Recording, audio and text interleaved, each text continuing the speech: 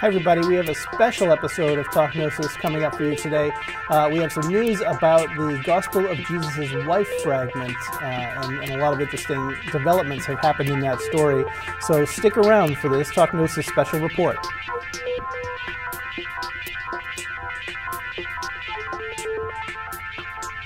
Hi everybody, Father Tony Sylvia here, and Jonathan Stewart is joining me to talk about this interesting development. Hello, Jonathan. So the Atlantic magazine put out a couple of interesting stories over the past couple of days, one Wednesday and one yesterday, regarding this Gospel of Jesus' Wife fragment. Jonathan, you were the one who brought this to my attention. Can you give us kind of a rundown of the basics of the first story? But for the overview, do you want the overview of the Gospel of Jesus' Wife? Oh yeah, you're right. Let's start. That's a good idea. Let's start there. Previously covered on Talk Gnosis. We will also link that as well. But Dr. Karen King, who of course is a genius and a giant in her field, was someone contacted her with a credit card size piece of papyrus fragment. It's not in very good shape, but you can make out a few sentences. One of them's something like, should have done research before doing this show. It says something like, on one side, it's, Jesus says, my wife. Yes. And then on the back, it says, she is worthy of being my disciple.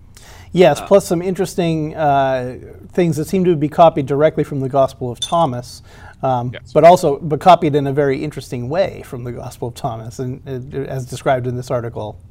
Yes. So we've known this for a while. Almost right away, people were saying that this is a forgery. It's a little bit too convenient to find a scrap that just has Jesus saying "my wife," and also it's a little bit more convenient to have just on the back the "she's worthy of being my disciple."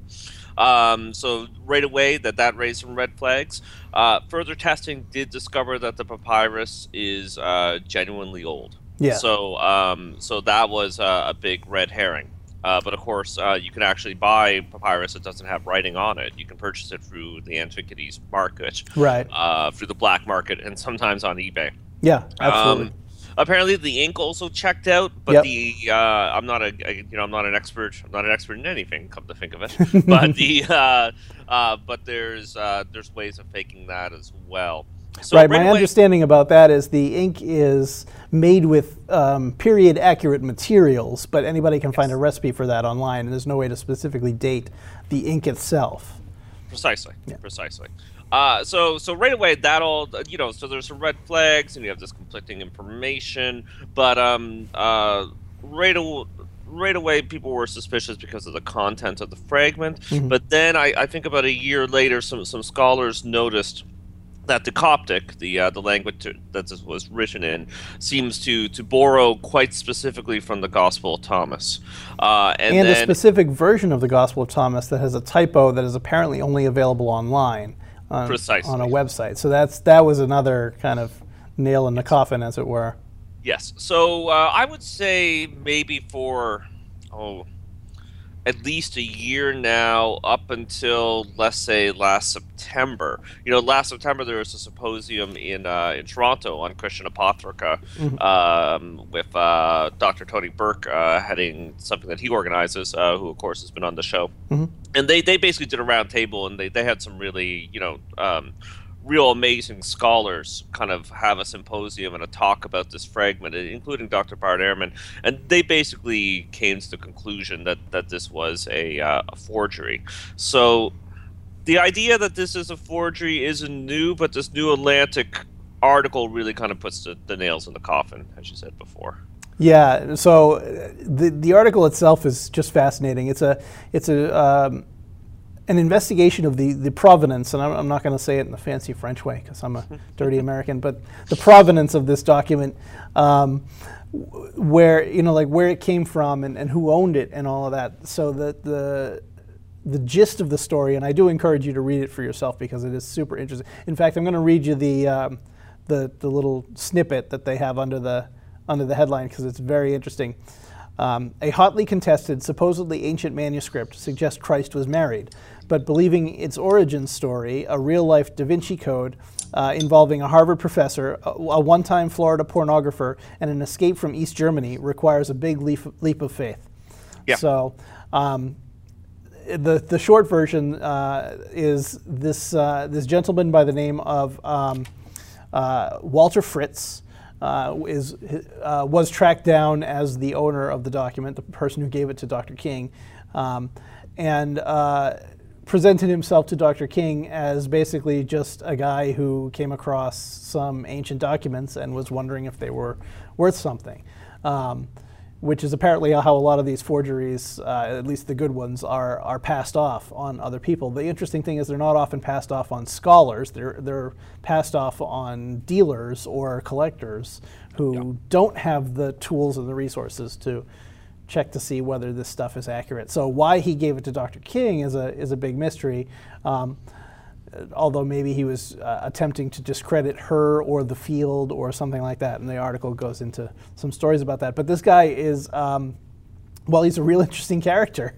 He's a real interesting character. Yeah, he's turns out he sort of has a history of being a con man. He's a failed Egyptologist. He's a pornographer, and trying to get to the article really does try to figure out, well, was it to discredit Dr. King or the field because he feels his connection to it, kind of a field that he dropped out of and couldn't make it in since Egyptology is next to it, or apparently he has some very interesting spiritual beliefs. Yes. So there's also the theory in the article. The writer talks about, well, maybe he was trying to do a noble lie. Like, he believed this to be true on another level. So he tried to pass this off, to get, so that people would believe that Jesus had a wife, and to have a more feminist Jesus and a sexy Jesus, because in this guy's spiritual beliefs, apparently, he calls it a Gnostic Jesus. I don't know if we'd quite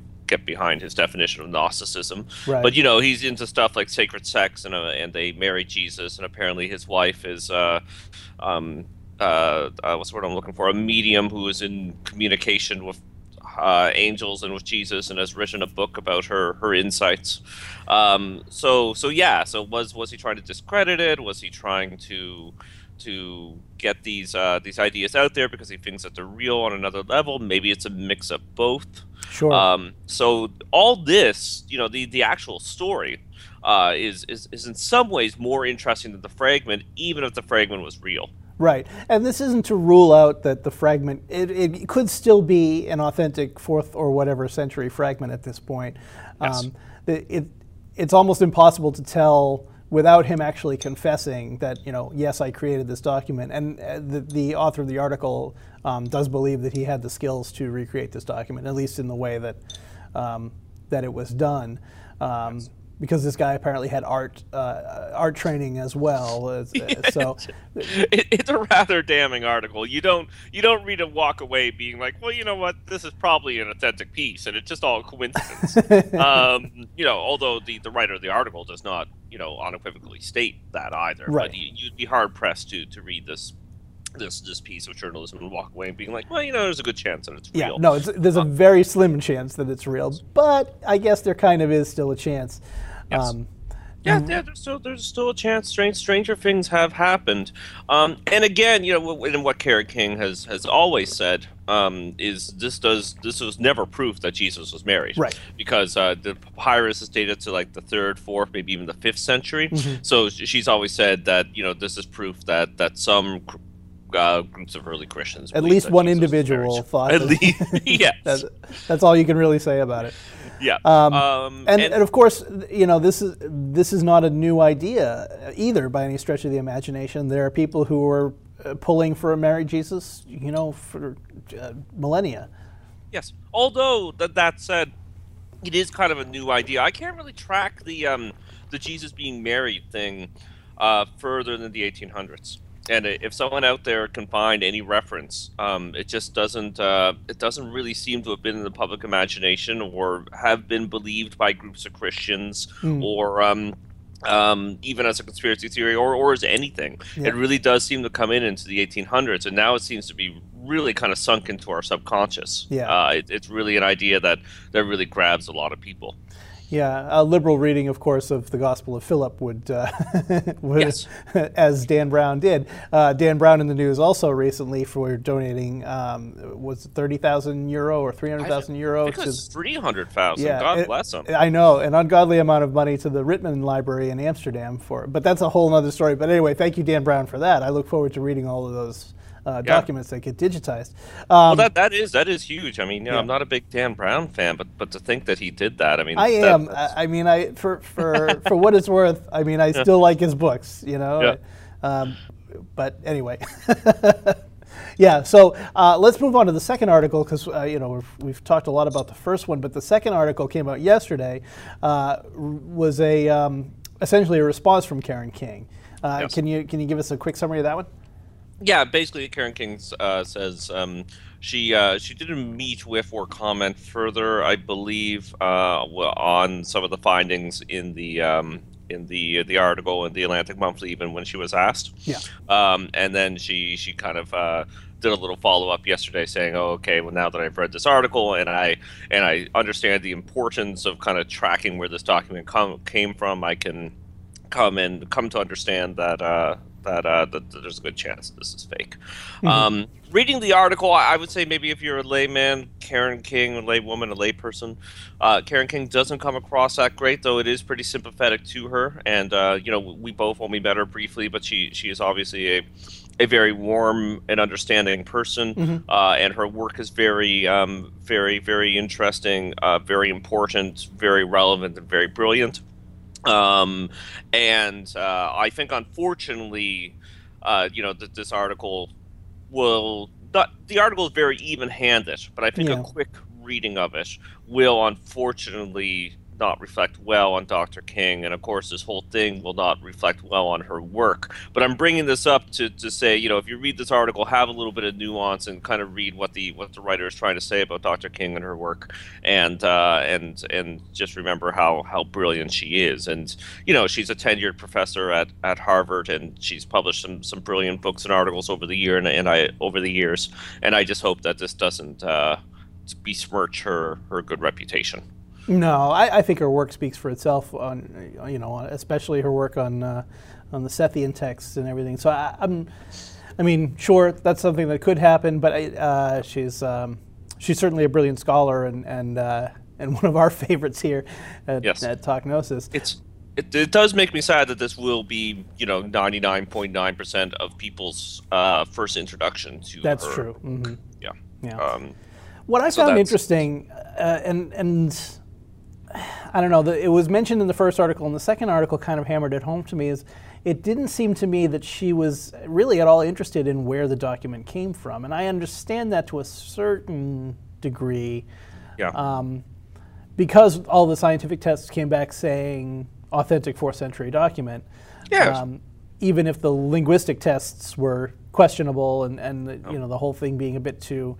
mind if I interrupt? She does have an argument. It's one that I thought of right away, too. And I'm not near as smart as of her, but as her, so the copying from Gospel of Thomas. This was actually quite common in the ancient world. Sure. That people would lift whole phrases as well as, you know, perhaps even errors from each other. So that was basically her argument. It's particularly common back then when scribes, you know, looked to other documents, looked to different examples, and communities borrowed from each other. So there is sort of an argument that for that sort of thing that seems to be a glaring indictment of the text. I'm sorry, I interrupted you. So no, that's saying, fine.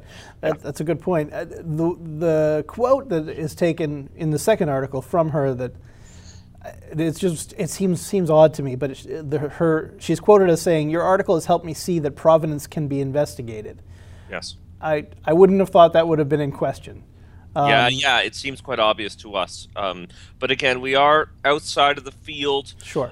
You have the text, and I don't want to read into Dr.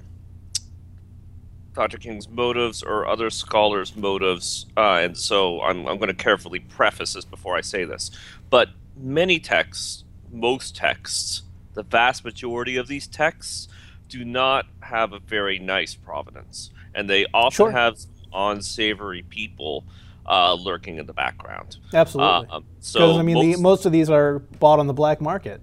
most of them are bought on the black market. Most of them come from grave robbers. Yep. Most of them are bought on the black market, and they're illegally exported from. It's usually Egypt, both because Egypt had a lot of these Gnostic and Gnostic-y communities, and also because, of course, the dry desert sands protects these texts. Yeah. So basically, they're illegally stolen from the people of Egypt, from the government of Egypt. They're usually chopped up. There's usually some con men. There's sometimes violence. Like in the background of the Nag Hammadi, right? There's some violence. People are stealing from each other. They're making up stories. So when you, I think sometimes scholars consciously or subconsciously, they get the text, and that's what matters. Right. They do the test on it, and maybe they don't want to look too much into the background. And of course, maybe they should, and maybe they should be asking the hard questions. Now, I'm not saying that's why.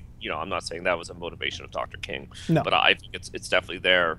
I'd say it's probably a motivation of some scholars, and if it's not, it's at least lurking in the background. Yeah. But it is obvious. Yeah. We should find out where these texts came from. Well, all right. There's so much we could say about this, but let's wrap things up here for now, just to make a nice, neat package of this, and then please discuss this in the comments. There's a ton of stuff to talk about still about this, and I hope that we can get the author of the article, Ariel Sabar. I don't know how to say his name, but hopefully we can get him on, and hopefully we could also get Dr. King on at some point in the near future to discuss all of these things, and again, all of her excellent work and scholarship in the field.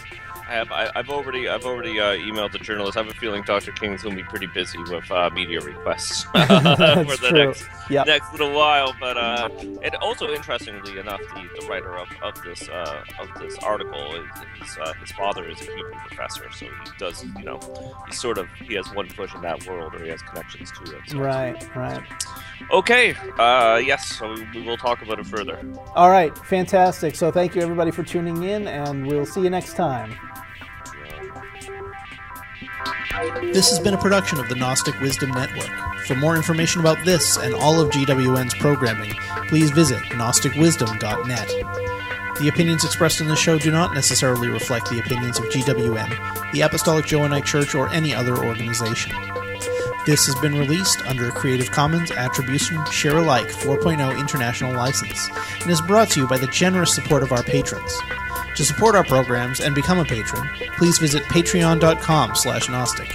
That's patreon.com/GNOSTIC.